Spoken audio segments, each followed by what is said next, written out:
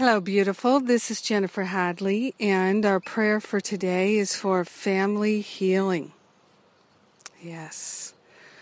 Let us have a healing in our family. So we partner up with the higher Holy Spirit self, and we give the heavy lifting to the Holy Spirit, and we're grateful and thankful that we can do that right now.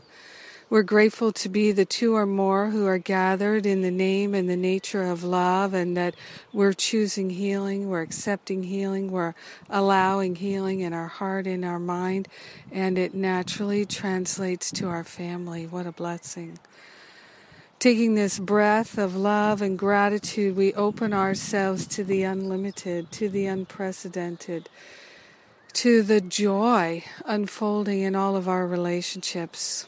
We're opening our heart, we're opening our mind to live a life of perfect love, to live a life of peace and harmony and joy.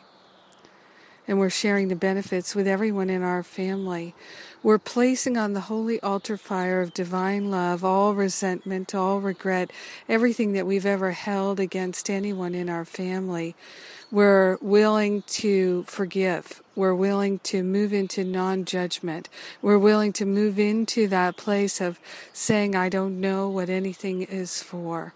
And I'm interested in learning. I'm interested in healing. I'm interested in sharing the benefits of the healing with every member of my family, including all of my ancestors.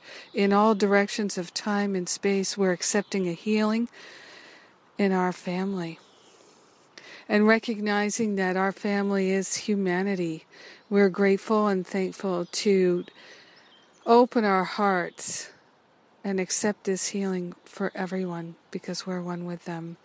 In grace and in gratitude, we joyfully surrender the thoughts of lack and attack, the judgments of the past. We surrender the habit of recycling the past, and we step into the present moment now where love is awake and alive in our hearts and in our minds. In grace and gratitude, we joyfully allow it to be. We let it be. And so it is. Amen. Amen. Amen. Yes.